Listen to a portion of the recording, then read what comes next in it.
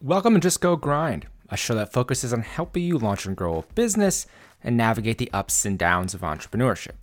I'm your host, Justin Gordon, and in this episode, we have Kalyan Varma, co-founder and CEO of Almabase, a company that's doing more than $100,000 in monthly recurring revenue, helping universities and high schools manage their alumni relationships and increase their donations. In this episode, we talk about how Almabase got started, how Kalyan got his first kind of initial customers for the company, the sales process of getting into universities, which can be so difficult, what the targeting and go-to-market strategy really looked like outside of India when he went into the United States, how he looks at competition and differentiating Almabase, value-based pricing. We talk a lot about pricing in this episode, especially for SaaS companies. Also going into bootstrapping versus raising venture capital, how case studies have fueled Almabase's growth, and so much more in this episode. As always, the show notes are at justgogrind.com/podcast, and you can support the show by leaving a rating and review over in Apple Podcasts. Without further ado, here's Kalyan Varma, co-founder and CEO of Almabase. Kalyan, welcome to the show. Thanks for having me, Justin. Yeah, I appreciate you taking the time and excited to talk about Almabase and all the things you're doing with it. And for people who aren't familiar, what is Almabase? Almabase helps universities and high schools build better relationships with their alumni. And that sounds like mumbo jumbo, but essentially, the ROI or the return on investment from an institution's perspective is that when you build a strong alumni community, it benefits all the stakeholders, which means, the students benefit through better mentorship, the university benefits because they can raise more donations, the alumni themselves benefit because they can network and, find people for various purposes. So essentially, by maintaining a strong alumni community, you're able to benefit all the stakeholders, and that's where Almabase comes in and helps a university or a high school. I love it. And with this as well, then, understanding this is kind of where you're at today, I'd love to go through the journey of it. How did this get started in the first place? Yeah, it's a long story actually. So back when I was in undergrad with my current co-founder at Almabase, Sri, we were actually both classmates at our undergrad college in India, and we happened to be in this situation where a couple of our classmates and friends were dropping out of college. This is junior year, right? So they've already completed 2 years. They're in their junior year, and then they're having to drop out because the college had raised fees and they were not able to afford the fee anymore, right? And we were like, man, this doesn't make any sense at all. I mean, you've worked so hard to get into this school and now you're having to drop out just because you cannot afford it. There has to be a better way around this, right? So, and again, remember, this is in India. So, alumni donations or fundraising or any of that is not as established as it is in the United States. So, we ended up at that point thinking of a really simple solution. We said, hey, our college has 30,000 alumni. Why don't we reach out to all of them, right? And ask them for some funds. And we created a financial model around this. We said, give us money. We'll use the money to fund scholarships for whoever needs it. And then when they graduate and get a job, they'll pay you a portion of their monthly salary and you get your money back, right? So we created a nonprofit entity, started raising funds, and funded scholarships for several, in fact, over 100 students over the next several years, even after we Wow. graduated. But that's when this whole journey started, even though at that point we never really realized that this was an idea that was worth building a company around, right? Because we were trying to just solve a very specific problem at that point. And then we graduated. I took up a job at Goldman Sachs, worked there for a few years, and my co-founder as well took up a full-time job at a different company, and we worked, different jobs. And then I started, another company. Ended up trying 2 or 3 different startup ideas for a couple of years, and somehow all the dots connected again in 2014 when we were like, you know what, the problem that we tried to solve for our college sounds like many other colleges have this problem. We tried to productize, whatever we worked on over those years, building that nonprofit entity. And then we started Almabase as a product company. Initially, we were sort of focused on trying to sell this to Indian colleges because that's where the idea really started. Long story short, but yeah, eventually we shifted focus. But yeah, this is sort of how Almabase came together.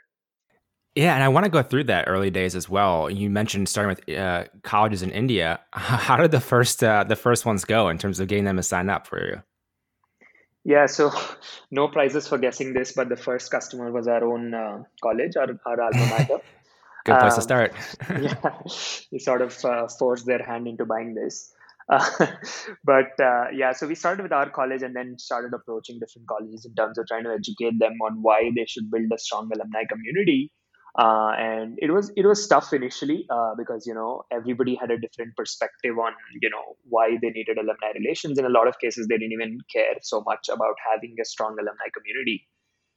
So we did that for a couple of years, and the initial insight that we had, or at least the idea that we started with, was that hey, everybody in the US really sort of figured out how to do alumni relations. They've already all cracked it, and then we just need to sort of replicate that in India, right? So we started reading a bunch of content around alumni relations from the US, and then tried to replicate those ideas in India.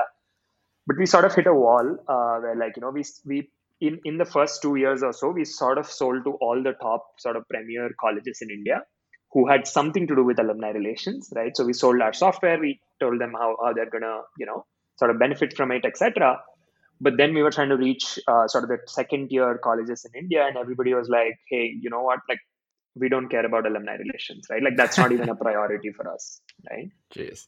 So we ended up sort of saying, hey, like, if we have to educate every single college in India about the need for alumni relations before even selling our software, it sounds like a really sort of tough journey, right?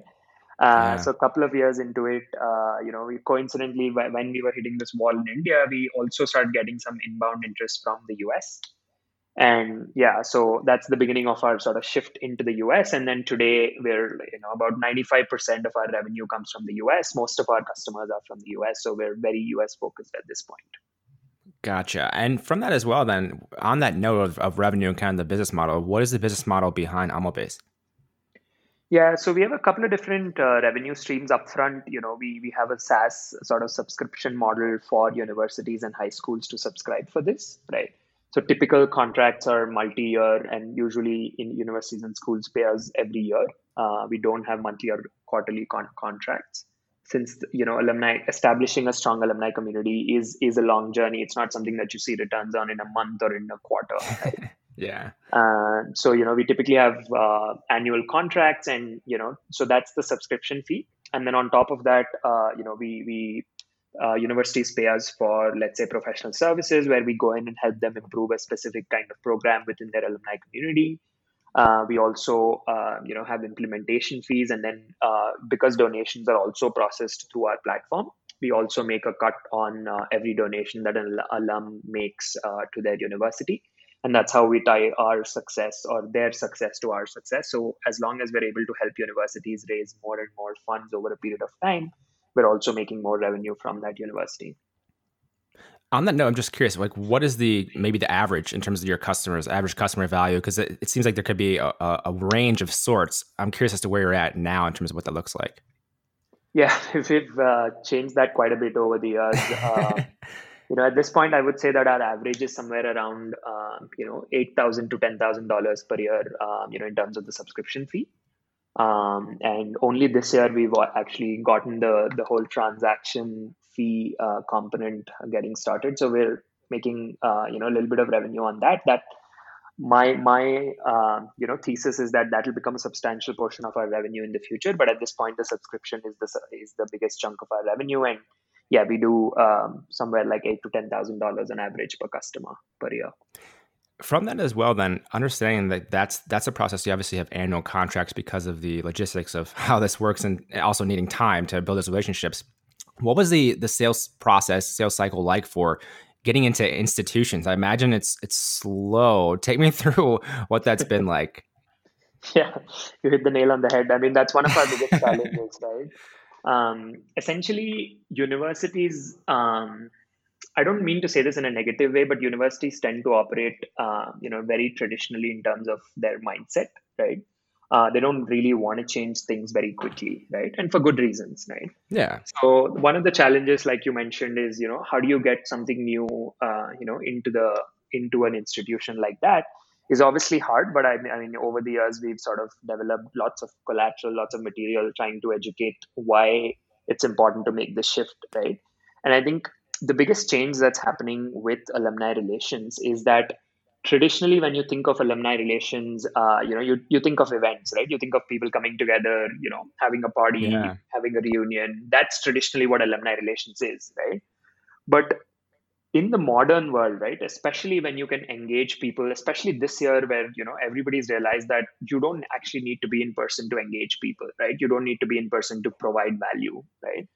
So alumni relations is going through this massive shift over the last few years and significantly accelerated by this pandemic, where you can't think of alumni relations just as events, right? But you have to think of different programming opportunities. Let's say I'm an alumni relations director at a university, right? I should be thinking about, okay, what are my, let's say, younger alumni needing right now? What can I do to provide value to them, right? So, for Yeah. example, a young alum might be thinking, hey, how can I get my next job? Or hey, how can I connect with someone from this company, right? Or hey, how can I connect with potentially employers in different contexts, right? And so how do you as a university facilitate for that value to be delivered to those young alumni, right? Whereas let's say an alum who's in their mid career, right, is probably thinking of business networking, right? So can you Yeah. facilitate for the alumni network to make that happen, right?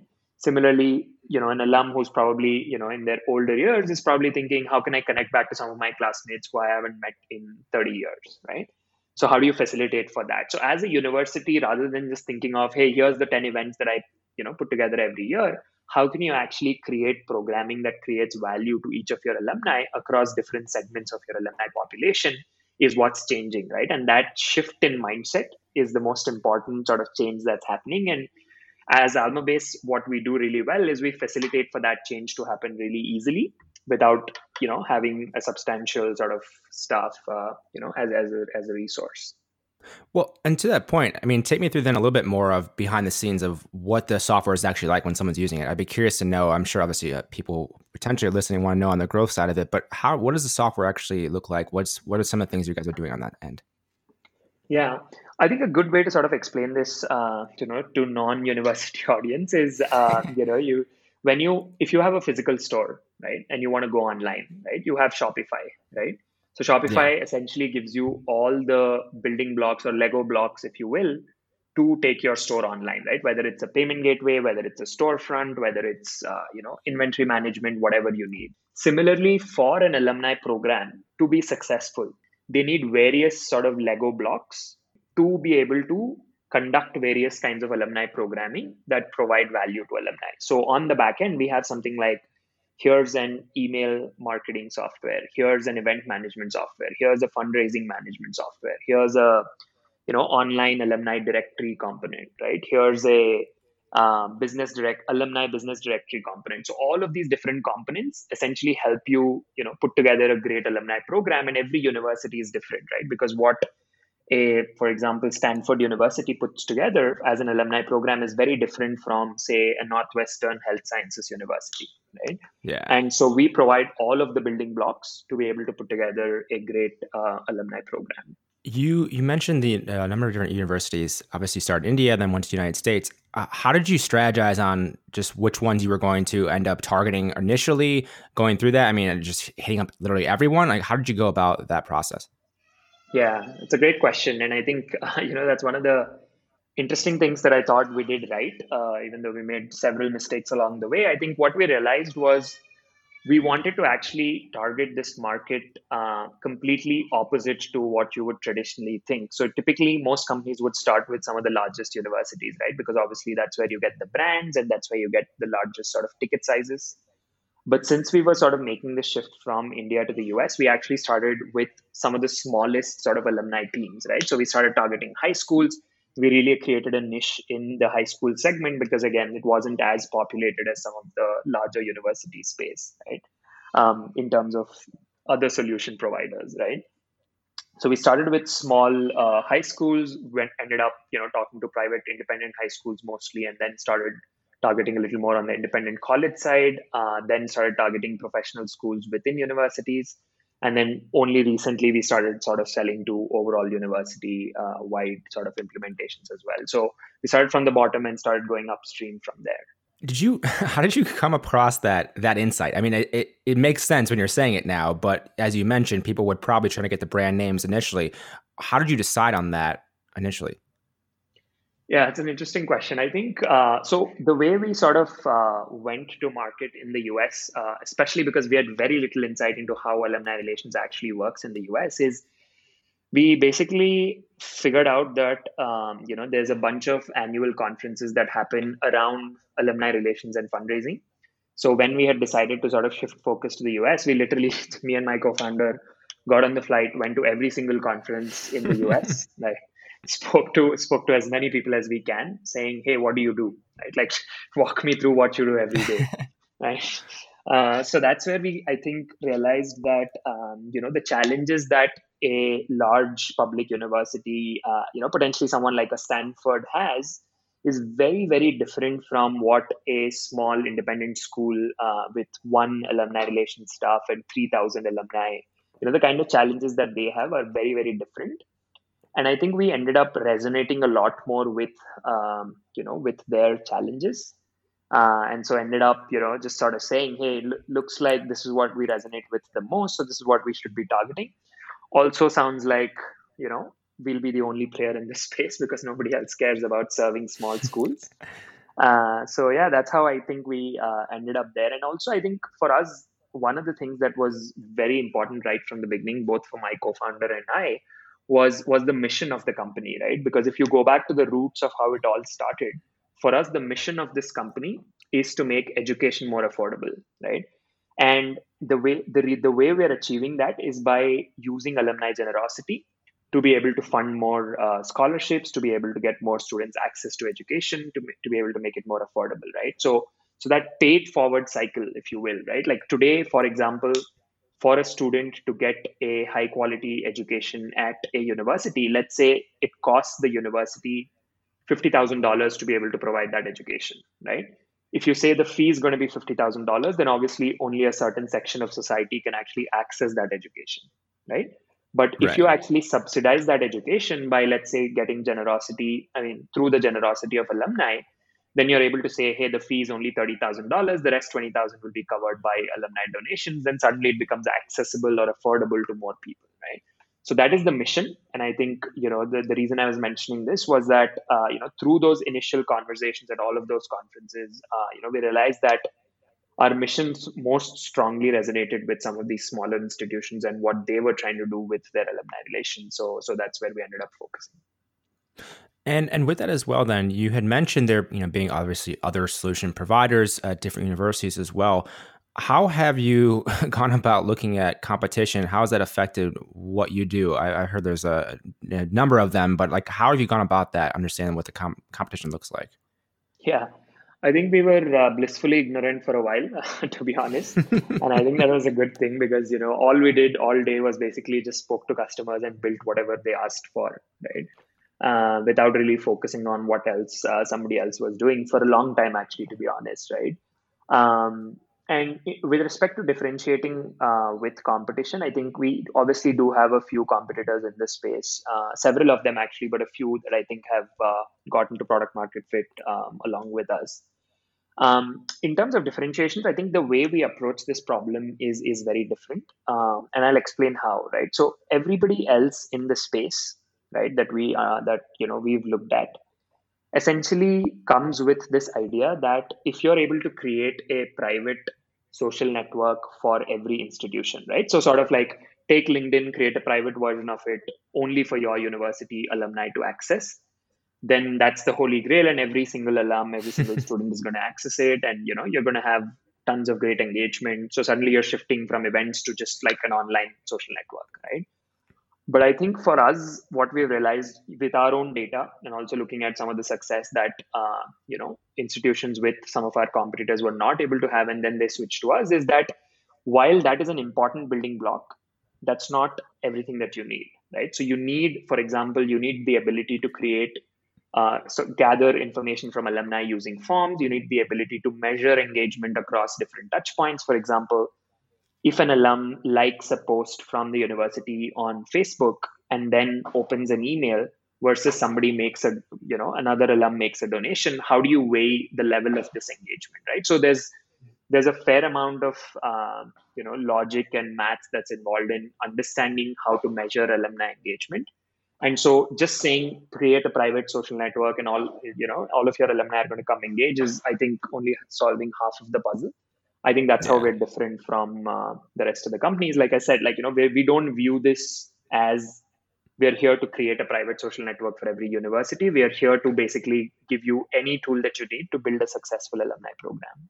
One thing I want to go back to real quick, because you mentioned this, but I actually didn't ask at the time. But I'm curious. I know you mentioned you going the revenue model as a percent as well of like the donations just this year, like very recently.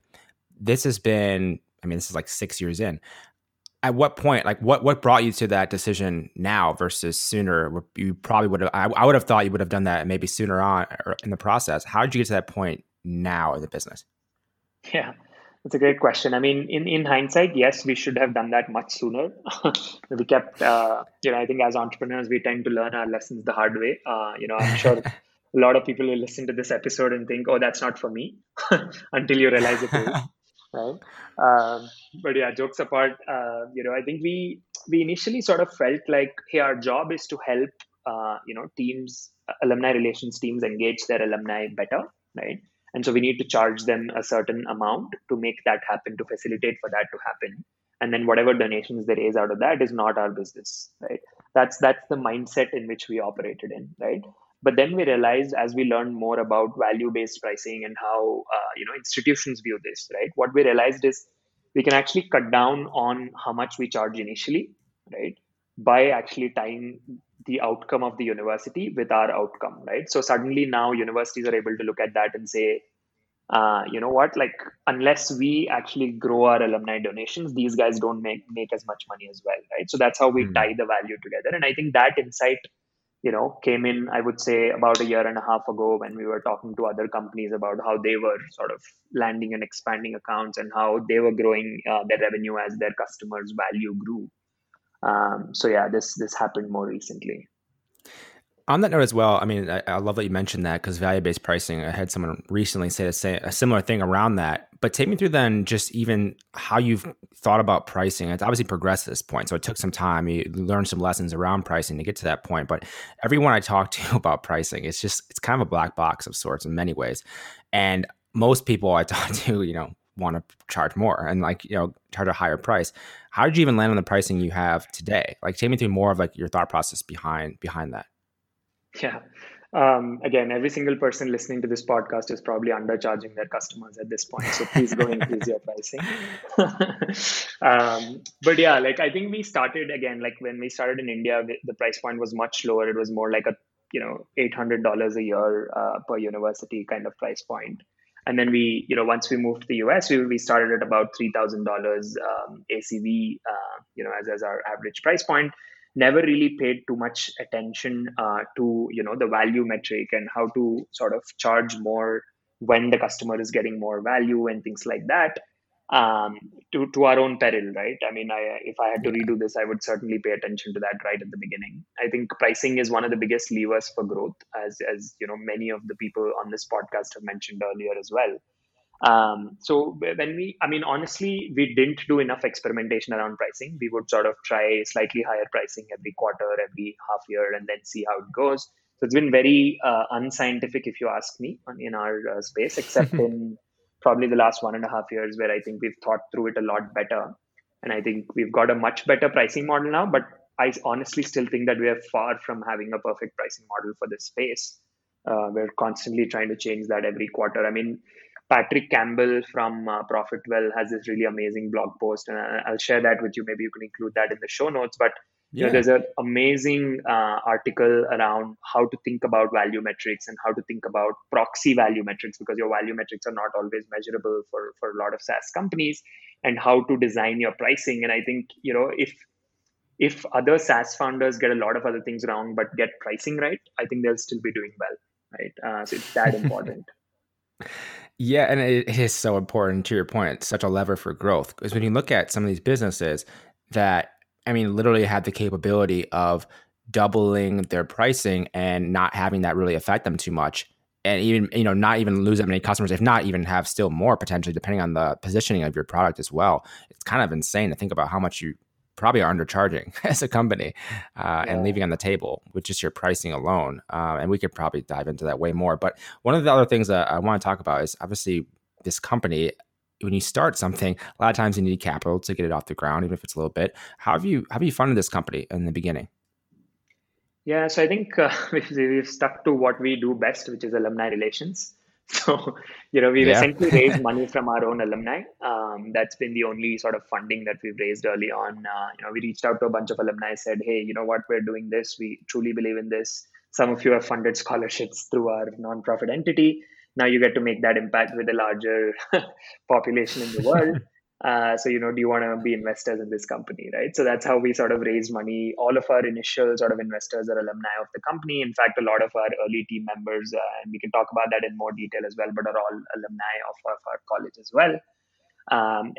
But yeah, since we raised a little bit of money early on and, did a bunch of stuff until we made this pivot to the US, but then since then we've not raised money and pretty much operated like a bootstrapped company.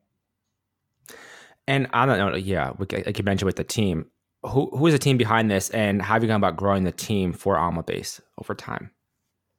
Yeah, so the first, I would say, 7 to 10 people.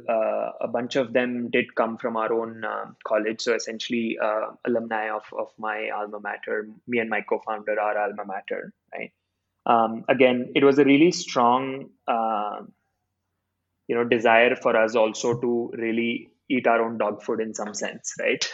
We wanted the ability to really kind of prove out our own thesis, right? Because a strong alumni community makes all the difference, right? And for us, again, we were very well connected within our own alumni community, and we were using our own software to connect people, and we used our own tool to be able to find other alumni who would, like-minded alumni who would come in and be interested in building this out, right?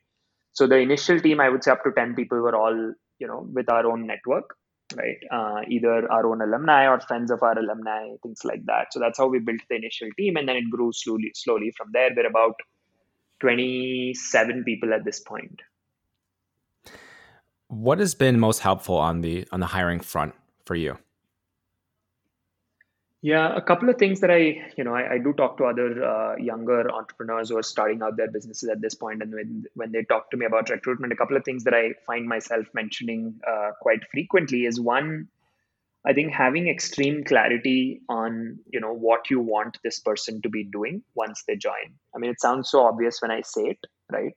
But a lot of people recruit without having that clarity, right? For example, one of the things that we've stuck to as a discipline for the last 3 years is that whenever we roll out a JD, right, for a new opening at the company, we actually write a very, very detailed JD where we talk about, here's what we'll do to set you up for success in this role. Here's what we expect you to do in 3 months, 6 months, 9 months, and 12 months from now. Here's what we expect you to know when you join. Here's what we'll train you with, and all of that, right? And what it does is it forces each of us, when we're making that job opening live, is it forces each of us to think through exactly what we want this person to do. And in some cases we've actually realized, what, we actually need a different person, not what we originally sort of started out with. So that's one advice that I have around recruitment, which is have extreme clarity on exactly what you want this person to be doing once they join. The other thing that we realized is, I think we tend to pay a lot more attention to culture fit. Even if the skills are not up to the mark and we feel like they're coachable, we'll end up making the hire and we'll end up retaining them for longer. But if someone's a culture misfit, right, then upfront I mean, for example, we've actually designed our own interview round. We've been doing this for the last 2.5 years. Is we call it the culture round, where we have 3 panelists from within the company, essentially just having a conversation with people, the candidates, to understand whether this person will fit into our culture, right? And that's been super helpful for us in making sure that we retain this culture that we've worked so hard on building. Yeah, culture is so important in any company, and it's been fascinating to hear different entrepreneurs and how they approach that, and defining their values early on and understanding what what it's going to be, because you build it out. You start with a small team, and as it grows and grows, you can't really control the culture if you don't start with a good spot. It's really hard to kind of reel it back in if it's gotten out of control in terms of being aligned with what you kind of want. So it's important to understand that early on, and the people you bring in are obviously critical to defining that culture. One thing, just I'd be curious to get your opinion on as well. You raised a little bit of money early on for Almabase, and then obviously it's been profitable, I imagine, then early on as well. But how do you think about the idea of being bootstrapped versus venture backed and reaching that type of scale? I'm just curious for you personally, why did you choose this route? Yeah, it's interesting in the sense that I don't really have a particular reason why we didn't raise funds. I think for me, the way I think about it is that when I'm very clear that capital is the bottleneck for our growth, then that's what I'll do, right? I'll raise capital. But as long as capital isn't the bottleneck, and in most cases it isn't, right? Like people think that Yeah. capital is the bottleneck and that's the magic pill that will solve all your problems, but it won't, right? So, I think for me, at least in the last 3, 4 years where we've grown really fast, we haven't actually ever found capital to be the bottleneck. There were always other bottlenecks that we were solving for. I could potentially be raising a little bit of money next year in 2021 to be able to fuel our growth, because I finally feel like capital is starting to become our bottleneck. To that point, I mean, what do you mean? Can you dive a little bit deeper into how it would become a bottleneck in your case, or even how other companies could think about that? I'm just curious for other founders out there. Sure. So, for example, right, to be able to hit my revenue goals for next year, right, I know what my conversion rates are in terms of, how many opportunities do I need to create to be able to close this many accounts, and what that'll lead to in terms of revenue. And in all the years in the past, when I've thought about that, it sounded more like, hey, we need to improve how much each, for example, SDR is able to do, or how much each AE is able to do, or how much our marketing team is supporting the SDRs and the AEs and things like that, right? So those were the bottlenecks that we needed to solve for. And now, we've gotten to a point where we feel like we just need to have more SDRs. We need to generate this kind of content. For all of this to happen, right?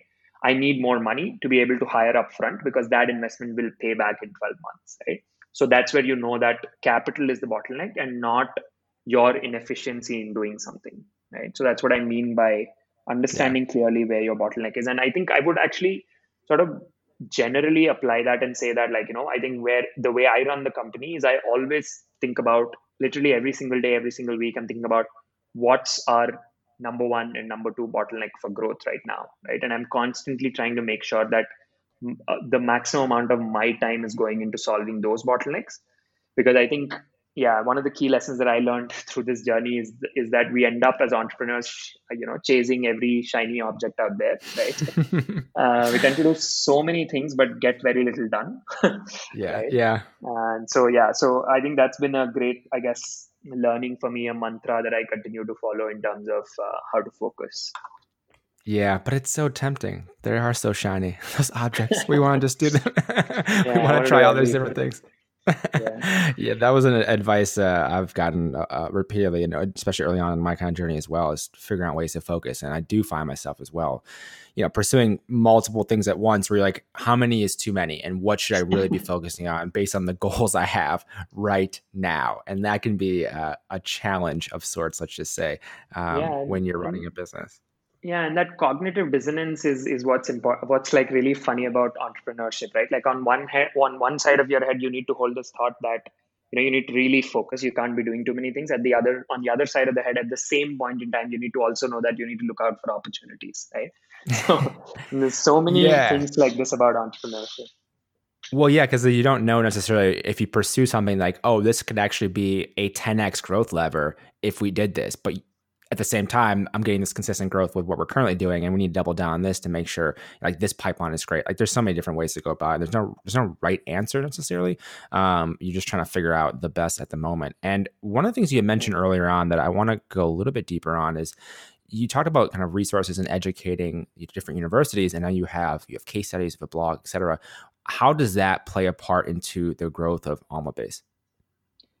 Yeah, that's a great question, and I think case studies have been a big part of our growth strategy, because what we've realized is the way universities and high schools operate, especially when it comes to buying new software, is they always want to know what their, the neighborhood school is doing or their sister school is doing, and that's how Yep. they end up making decisions around what to buy and how to use it. Because and to their defense, they really want to see what this really means, right? Because every single salesperson in the world, whether their software works or not, will tell you that you're going to be in this dreamland once you buy their software, right?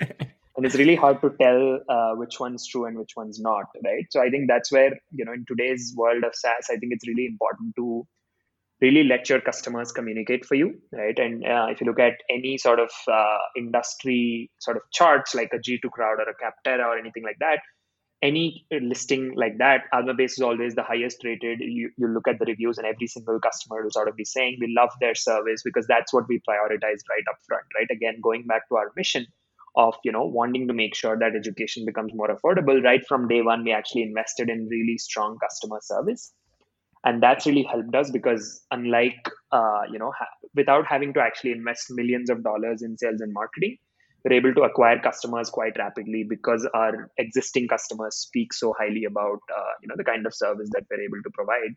So that's been a massive sort of growth lever for us. Customer referrals has been really strong. On that note, with the customer service, and what did it look like in terms of providing that? It's just a matter of having enough people to really handle it, or can you just tell us a little bit more about what you mean about that? with with the first few customers, I literally just walked in to their universities, stayed in their dorm rooms for a week, um, and said, I'm going to do whatever you need to set this up, right? So I'm here for a week. Just give me a room in your dorm, and I'm going to be here, right? So that's That's how we amazing. started. Because again, for us also, it was really important to kind of understand the real pain points of our customers, right? And so we spent substantial amount of time making sure our customers were successful, and that was really important for us right from the beginning, right? And then obviously over time, we, again, it comes down to culture, right? When everybody in the company sees that right from the founders, they care deeply about making sure customers' problems are getting solved, and that's what we're here for, right? Then everybody in the team understands that customer service is really critical, right? So not just the people who are hired to do customer service, but everybody in the company. For example, an engineer gets a ping on Slack at 11 p.m. in the night saying, "Hey, a customer is not able to send out this email to their alumni," right? Why should they respond? Right? They're going to say, "Hey, you know what? I did my job of writing the code. I'm not really responsible if this email is not going out." But that's when customer service suffers, right? Because customer service team can't really do anything if the engineer is not responding, right? So it really comes down to culture, I would say. So for any company trying to provide great customer service, I think it has to start right from the founders. And I think that culture has to be inculcated across the company to be able to even have a shot at providing great customer service. With that, then you've been able to provide that, which has helped you grow, and you crossed $1 million in ARR, which is incredible. And with that, then with this journey in the last number of years, getting to that milestone, which is for a lot of SaaS founders, I mean, a huge milestone. Any particular lesson or takeaway that you think is most helpful for maybe other SaaS founders that you wish you would have learned a little bit earlier in your career? Yeah, we've crossed that 100K MRR mark recently, purely in terms of the subscription revenue, and we have a low three-figure kind of transaction revenue as well. So yeah, this year's been good for us, and things are going well. Touch wood. In terms of advice or learnings that I've had, that I again find myself talking to other entrepreneurs about. I think one thing is figuring out what to work on, right, is more important than actually working really hard, right? I mean, you need to do both, to be honest. But a lot of people, again, going back to what the point that I was making earlier, we end up doing a lot of different things without actually getting a lot done, right? So I always keep reminding myself, because again, this is something that I fall prey to as well. So you need to do less but get more done, right? So that's one. Yeah. I think that's really, really important. And I think, another sort of, I guess, learning or advice that I would give, again, something that I find myself saying quite frequently is a lot of people start with an idea which is more of a solution, and then they're trying to go chase a problem that solution can solve, right? So they'll come up and say, "Hey, I have this idea for a really cool app that's going to do this." And then I say, "Okay, but whose problem is it going to solve?" Right? And they're like, "That's what we're figuring out," right? That most often doesn't work. So you have to start with someone's real problem. And I think that's really important. You need to focus on solving a real problem for, a certain type of customer. And you need to stay close to those customers, right? Because no matter what your engagement metrics are, no matter what your product usage metrics tell you, I think if you feel like you're not solving a real problem for customers, I think that should be your only focus until you get there, right? So that's the other key learning that I've had, which is focus on problems. The solution will come. Don't start with a solution and go find a problem. For you, what is the big vision for Almabase? Where do you think this company will be in, 5, 10, 20, whatever years out? I'm curious. Yeah, I mean, for me, the ideal future is a place where every university is able to substantially subsidize every university and high school is able to substantially subsidize their fee or education by using or by leveraging the generosity of other people. Right? That's the vision. That's where we want to be. And I think, when it comes to, universities and high schools, obviously we're continuing to focus on the US, at least for the foreseeable future. We want to obviously, be able to work with as many universities and schools as possible in the next few years.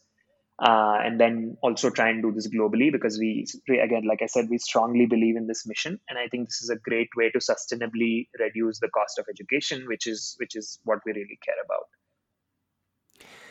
I just have a couple quick questions left. One being, how do you recharge day to day?